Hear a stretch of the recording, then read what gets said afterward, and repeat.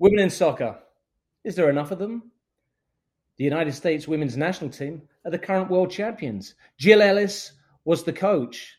The NWSL is flying high and a champion has just been crowned. But we still need more women in sports.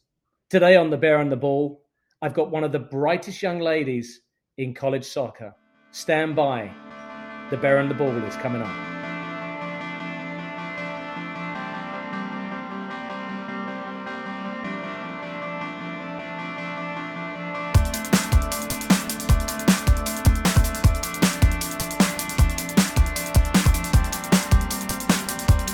Hi, I'm Nick Webster, the Vice President of Adults for the Cal South Board of Directors, and I am delighted today to welcome to the show Allie Jara of the University of California, Riverside. She is the assistant coach there. Allie, welcome to the show.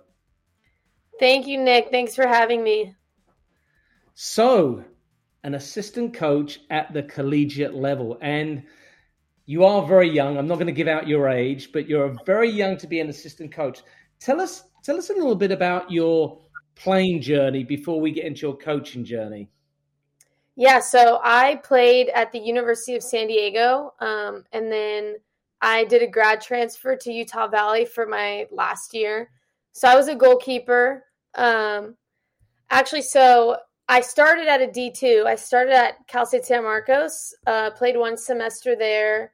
I started and did really well. So then I used that to transfer to the University of San Diego, which was a D1, and then redshirted my sophomore season. And then we had a head coaching change after that. And so then my junior and senior year, I kind of found myself in a backup goalkeeper role, which obviously no one really likes to be on the bench for that long.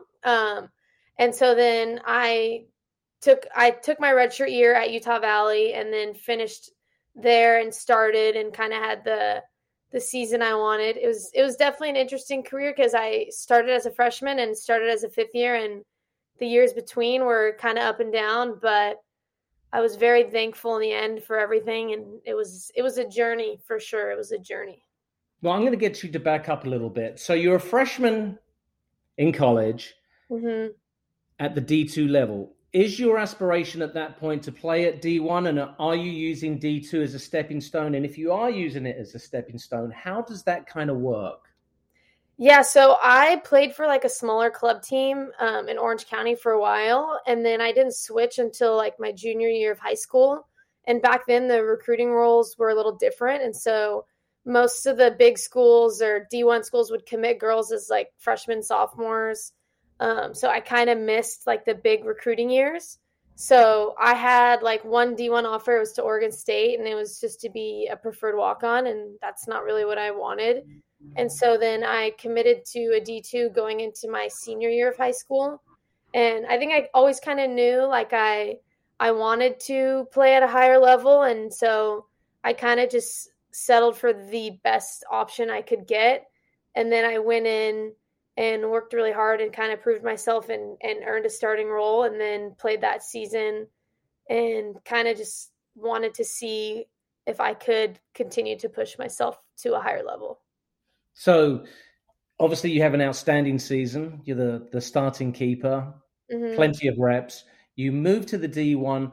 What was the first immediate difference you feel in the level of playing, organization, just the whole package? What does that look like? What does that feel like? Yeah, so I think the team that I played for at the D2 level was very direct. Like the style of play was very direct. And even as a goalkeeper, like I was discouraged to kind of play out of the back and just kind of kick the ball far and punt the ball far. And I have a pretty long like ball strike. Like I can hit the ball pretty far. And so that's what they wanted me to do.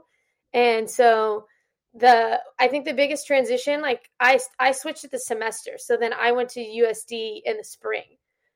Was probably just like the speed of play was a lot faster.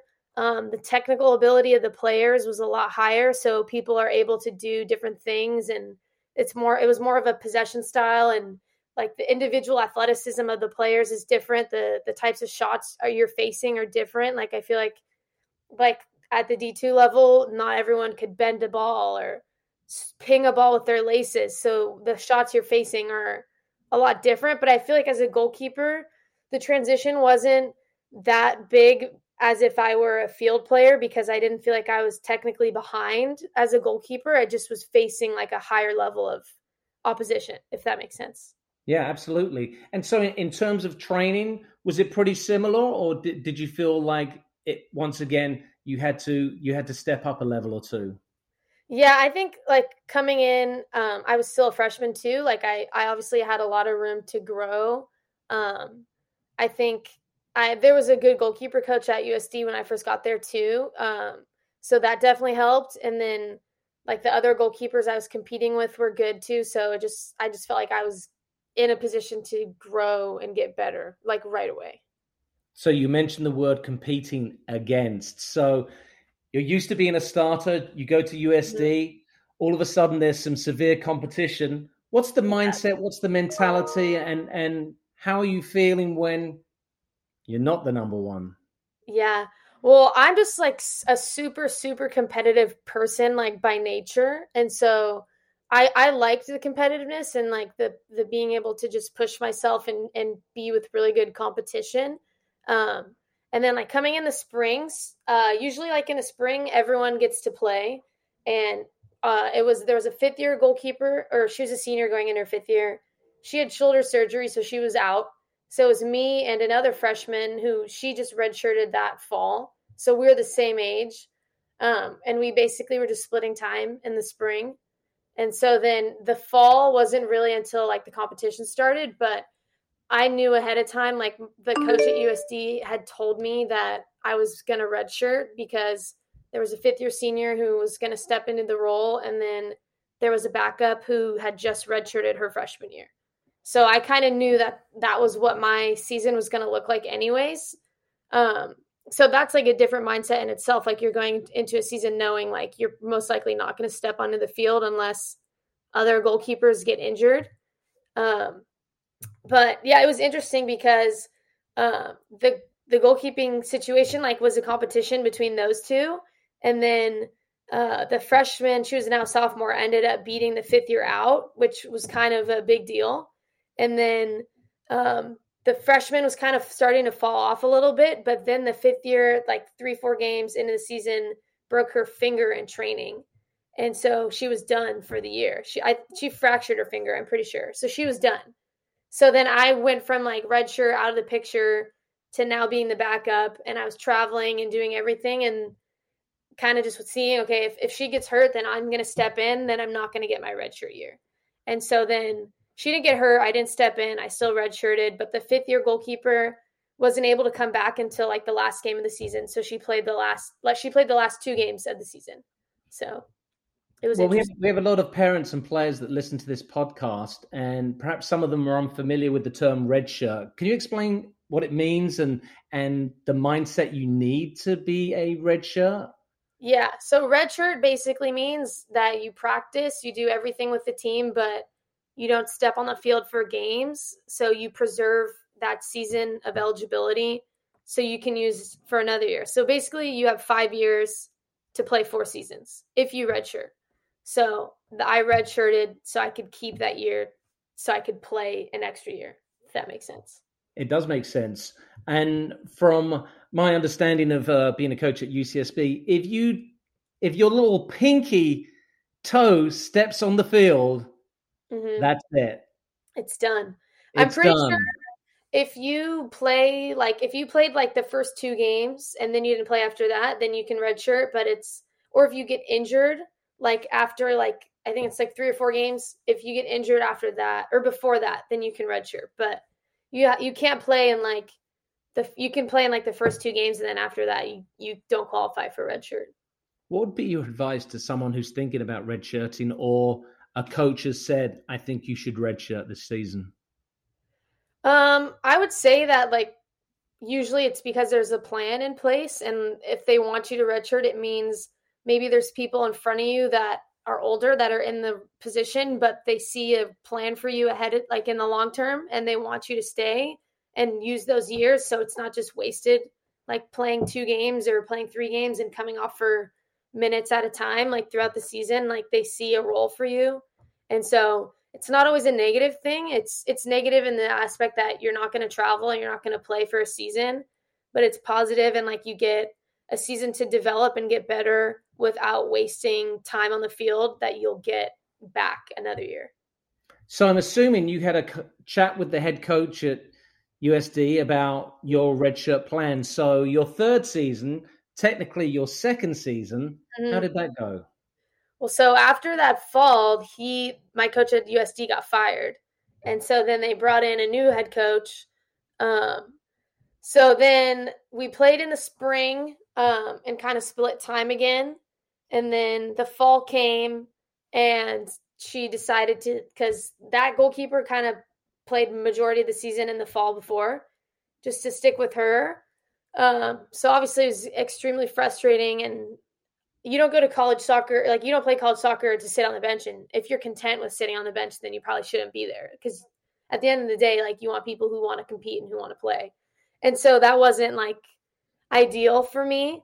And I think that was a big mental struggle too, is like you're used to being like in high school, you play, in club, you play, like then you're just used to not playing. And being a goalkeeper is especially difficult in that aspect, because one's going to play and they're probably not going to come off. It's not like a field player where you can come on for 10 minutes, a half or something like that. So that was definitely very difficult for me. But at the end of the day, you can only control what you control, and I didn't control my own playing time. So let me ask you this. Do you think a sports psychologist would come in handy for players that are in college because they want to play soccer, but they're not getting the playing time and they're on the bench and they get to see the other, scholar athletes playing, and you're just like, argh. Yeah, for sure. Because I think like my junior year in the spring was really, really hard for me, because I was just super frustrated. Like I just came off a season where I played like literally like 45 minutes. Like I came on like twice just at the end of games. And like I just like myself, like I work really, really hard, and like I did everything I could to put myself in a position to be able to play. Like I worked after practice, I worked on my touch, I would get girls with me, like let's go do shooting. Like when I look back at my career, like I don't think there's anything more I could have done. Like I think I did a lot of things I could have done. And in the spring, I was just like not in a good place with soccer. Like I wasn't happy coming to practice. And it was kind of starting to blend into like the rest of my life. Like I just felt like I was just not in a good place, because I was just like so frustrated and discouraged. And that definitely would have helped me a lot to be able to have that resource. So your fourth year, which is now your third playing year, What are you doing? So I think before that season started, my junior spring, actually, I remember one day after training, I called my mom and I was just like, I can't do this. Like, I have to quit. Like, I can't do this. Like, I know I'm not going to play in the fall. Like, no matter what I do, I know I'm not going to play. Like, I really don't know if I can continue just coming to practice every day and just working my butt off for no result. And my parents were like, look, if that's what you want to do, then you can do it. Like, we support you. And then I kind of thought about it for a little bit, and I was like, I've worked too hard to not play my last season. Like, it's just one more season. I can get through it. Like, there's positives to it. And I think I kind of had to just think like, I can only control what I can control. And that's just myself and my attitude and like my mindset. And like, I kind of had to just sink in and be like, I'm not going to play. Like, that's the reality. I'm not going to play. So I just kind of went into that fall with like, I'm just going to be the best teammate I can. And I'm going to push everyone around me and do everything I can. Even if I can't be on the field, like, I'm going to do everything I can. Like, I definitely was a leader, like off the field. Like I did like what I could do. And then I kind of was thinking to myself, like, I could use my fifth year. I could go play somewhere else. And so I think I knew before the season started that I wanted to do a grad transfer and I wanted to play my last season somewhere, because I worked too hard for too long to not see the field. So that was my mindset. So that fourth year at UCSD, USD, you didn't play much. You played, a few minutes here and there. Yep. So the fifth year, you're looking around.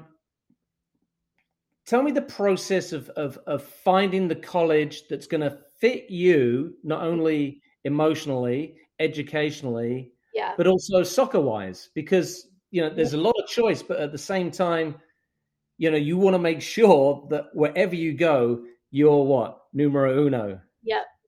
So I went on the transfer portal, and this was like right when the transfer portal started, was like when I went on. It was the Can you first. explain what the transfer portal is?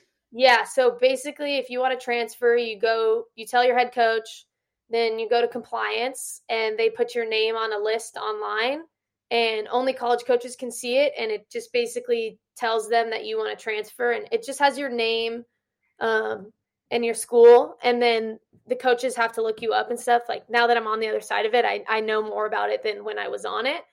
But it just like you're just telling the NCAA that you want to transfer, and then anyone has access to it that wants like to get a transfer.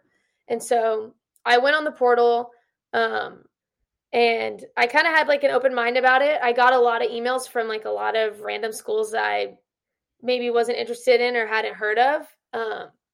And then I got an email from Utah Valley, which is the head coach, Chris LeMay. He coached in San Diego for a while, so he knew my goalkeeper coach at USD. And so then he contacted me, and basically their starting goalkeeper had just left. And so they had an open spot. They had 2 freshmen coming in and a girl returning who was a sophomore who didn't play the previous season. So they were looking for maybe someone who could step into the role right away, A like somebody. grizzled veteran, huh? Yes, an older player maybe who could come into the role right away and like bring some leadership. And so I have a business undergrad, so I knew I wanted to do a master's in business, and they had a master's, and UVU gave me a really good like financial offer. And he was like, you know what, the spot is yours to lose if you come here. And so I've been to Utah to play BYU with USD, but I had never like been to Utah actually and like lived there, done anything like that. But I just was like, I'm doing this because I want to play, and I don't really care where it is. I just want to play. So I went to Utah Valley and did that. And how was the experience of playing there? That's a D1 school, correct? Yes, yeah, they're in the Western Athletic Conference. They're D1. It was honestly so amazing. It kind of like renewed my love for soccer, because I kind of, when I was at USD, I was in a place where I was just over it and I hated the game.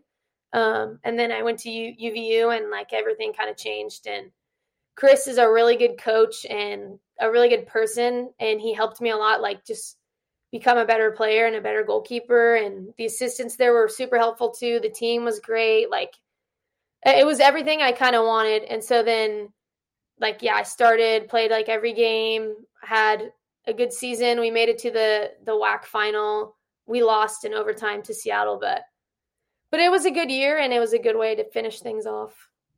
So now you've played your final year. Mm-hmm. You've earned a master's degree in business. Mm-hmm. What's next?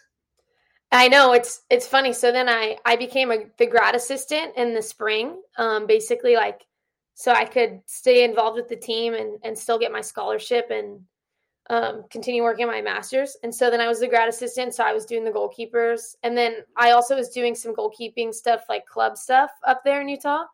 And so that was kind of fun. I hadn't really done that much coaching before, and so I was doing like younger kids, middle schoolers, high school kids, and then also coaching the other goalkeepers at UVU.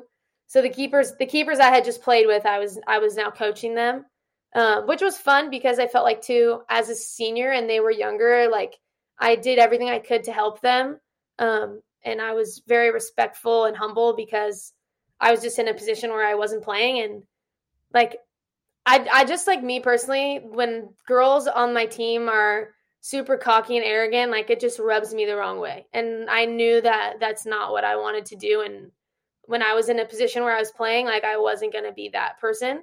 And so they definitely respected me, and like we had good relationships. And so then when I stepped into the coaching role, it almost was kind of a natural fit. Like the respect was already there. And so now you're the coach, and obviously you're so emotionally involved still with the team, Mm-hmm. but from a different angle. Mm-hmm. And now, as a coach, yes, you can be emotional, but you kind of have to keep those emotions inside, right? And have the poker face, because you're working with these goalkeepers, and all of a sudden, I experienced this myself this year. They make a horrendous mistake, and the head coach doesn't look at the goalkeeper; he looks at you. Goalkeeper coach. Yeah, I know. So I was like, unfortunately, that season was cut short because of COVID. Like that was right when COVID hit. So I only got to be with them for like 2 months. So we were gonna play our first spring game against UNLV, and we were supposed to leave that Friday. And like Thursday night, everything was going down, and the school was like, "You guys can't go to Vegas. Like, there's way too much going on. You guys can't go." So then we didn't go to Vegas. And then like literally that Friday, they sent everyone home, and we're like, yeah, we're done for who knows when. And then everything happened. So I didn't get to be there when they played. Um, but yeah, I mean, it was definitely different because I just had played with them and now I was coaching. But as a grad assistant, like, especially if you're a former player, like your coaching role isn't as heavy as like a full-time assistant or the head coach. So it wasn't like that difficult to manage. So from Utah Valley, next step. Yeah, so then like some coaching jobs were opening up and I kind of was just thinking about it. Oh, one opened at UC Santa Barbara. And so I was like, that'd be cool to go to Santa Barbara and to coach. And so then my old assistant coach at University of San Diego, his name's Edgar. I messaged him and I was like, hey, can I put you on my resume as a reference? He's like, oh yeah, for sure. And then the next day, New Mexico State called him and asked if he knew anyone looking to be a goalkeeper coach. And he referred me. And so then the New Mexico State coach called me. And then he flew up to Utah to meet me. And so I just was like, you know what?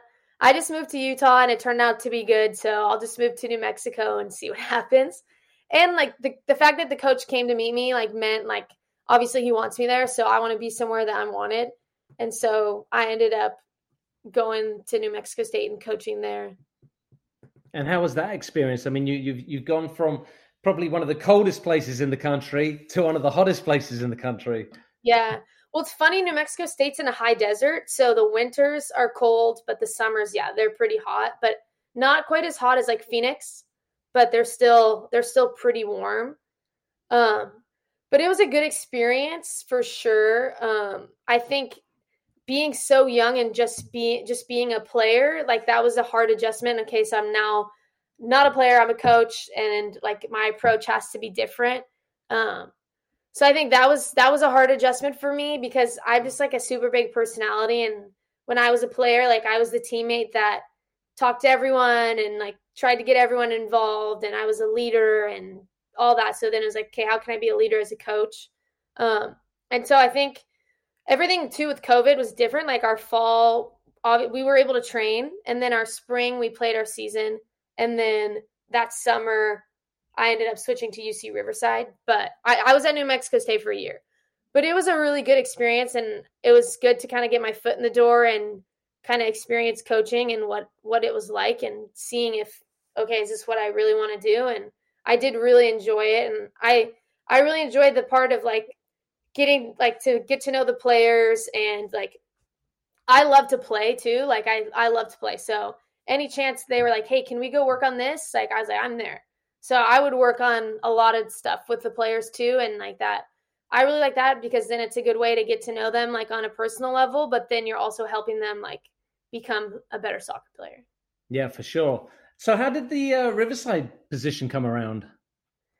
It just kind of opened up like end of July, and Edgar, the my former coach, had told me about it, and I loved New Mexico, but I'm from Orange County, and I missed home. Like I was in Utah for a year, and then I was in New Mexico for a year, and that's where my whole life is like at home or in Southern California. Like that's where all my friends are, my family, and so the position opened, and I was like, I'm just gonna apply for it. I'll see what happens. Like this would be perfect for me to be able to do the job I want, like in the location I want, and then I got an interview, and then I interviewed, And literally, like, it was such a quick process because it was the end of July and season was about to start that they needed someone as quickly as possible. And so then I got the interview, and then 2 days later, I was offered the position. Unbelievable. So now here we are, you and I, in the Big West. I Your know. first season in the Big West. Yes. And, full disclaimer, Allie and I, we got to coach against each other. I believe it was the first Big West game of the season. It was a thriller, won in the last few minutes by the Gauchos. So talk to me about the Big West and your thoughts on the standard of soccer there, and how coaching at Riverside has developed you. Yeah, I think the Big West is a very, very competitive conference. Like, every game is a battle.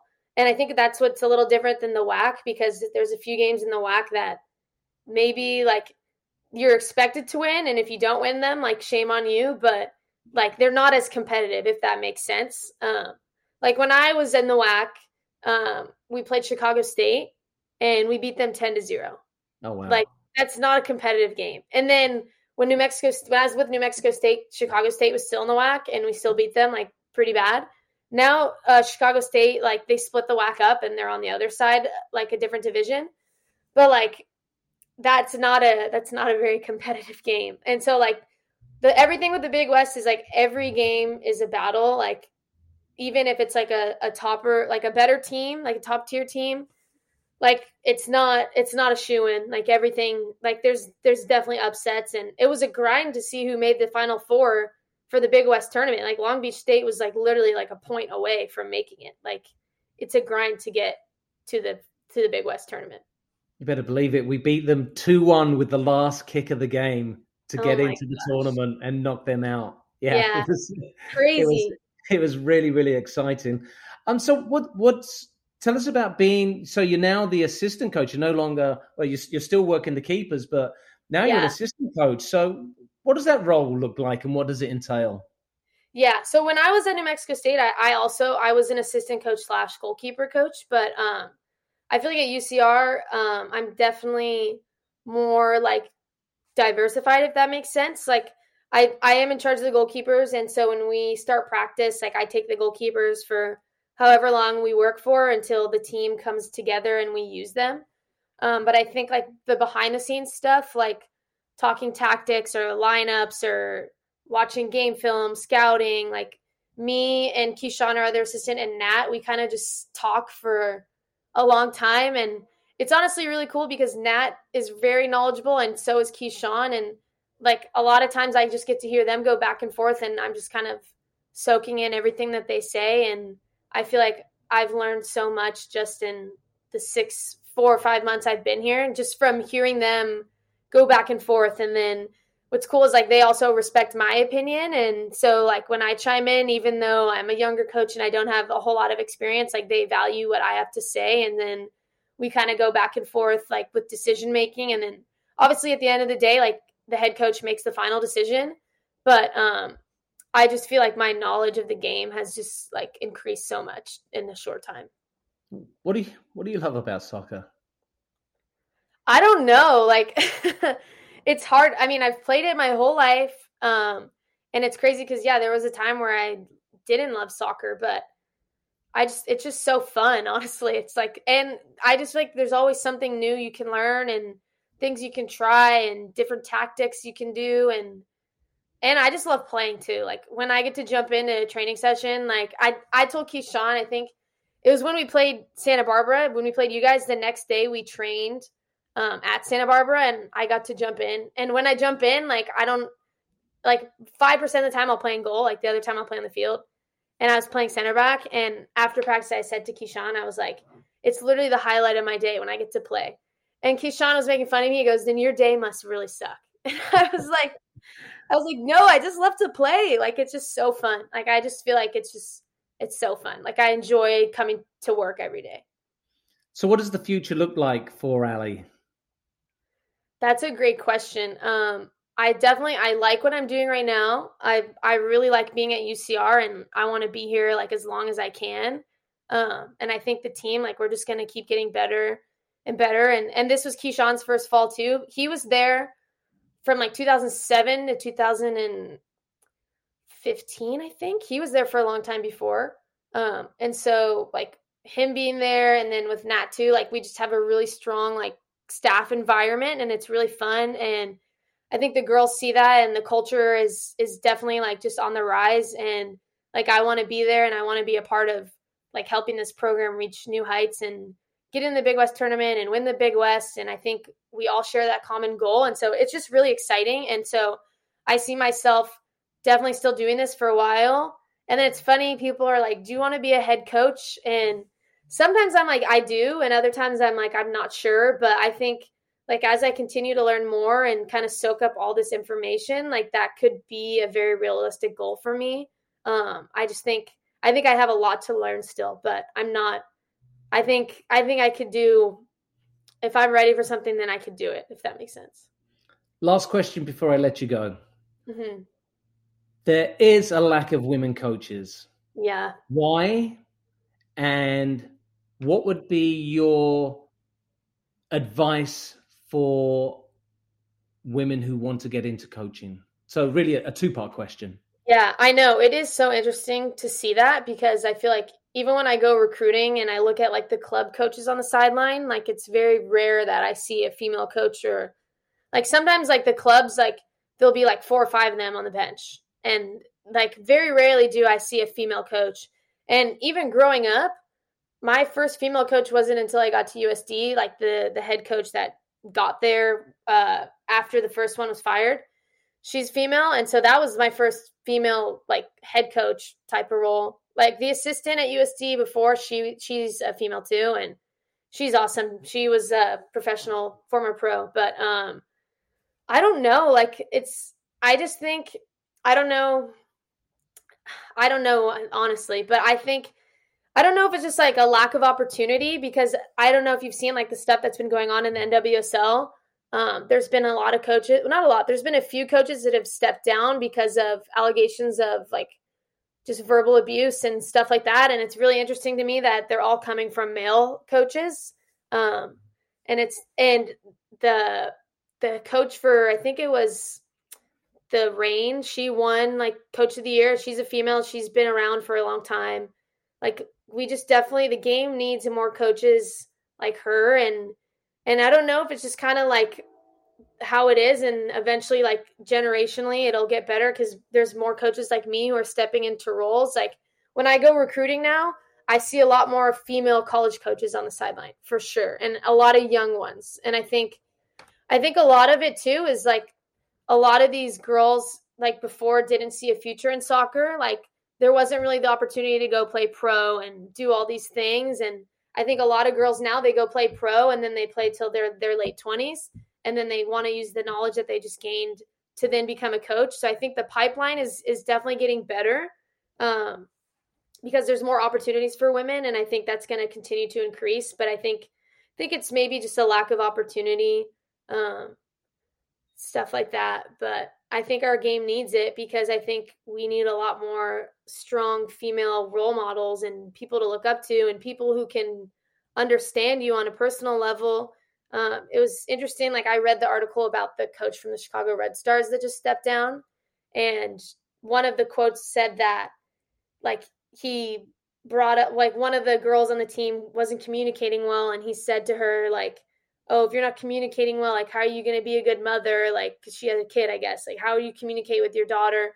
And the follow-up was like, one of the players said, would you say that to a male player? It's like, do you think anyone says to Ronaldo, like, your communication's poor? Like, does that mean you're a bad father? Like, no. Like, it's just sad that there's that type of sexism and coaching style that still exists, especially at the highest level of the game. And I think like as that stuff starts getting more exposed and those people get out, then hopefully better people step in and the standard gets better. But it's like a lack of accountability. Like they had been reported to US Soccer, and like Kristen Press reported them, and they just were like, no, Kristen, keep doing your own thing, but this doesn't matter. Like hopefully that starts to change. I couldn't agree more, Allie. It really does a complete mind shift from male coaches to players and to their colleagues needs to happen, and it can't happen quick enough in my books. If there are any young ladies out there who are interested in coaching, how do they get hold of you to get some information from you? Yeah, so just look up UC Riverside Women's Soccer, and if you look at the roster, I'll be on there, and it has my email, and then just shoot me an email, and yeah, go from there. Excellent. Allie Jara, assistant coach for UC Riverside. Thank you so much for joining the Bear and the Ball. Folks, you heard how to get hold of her. You can also get hold of me at Nick Webster on Twitter. And don't forget to follow us at calsouth.com. You can also find us on Instagram, Calsouth Soccer, Twitter, Calsouth Soccer, and of course, we are on Facebook. The Bear and the Ball will be back next week. Thanks again to Allie Jara. We will see you real soon.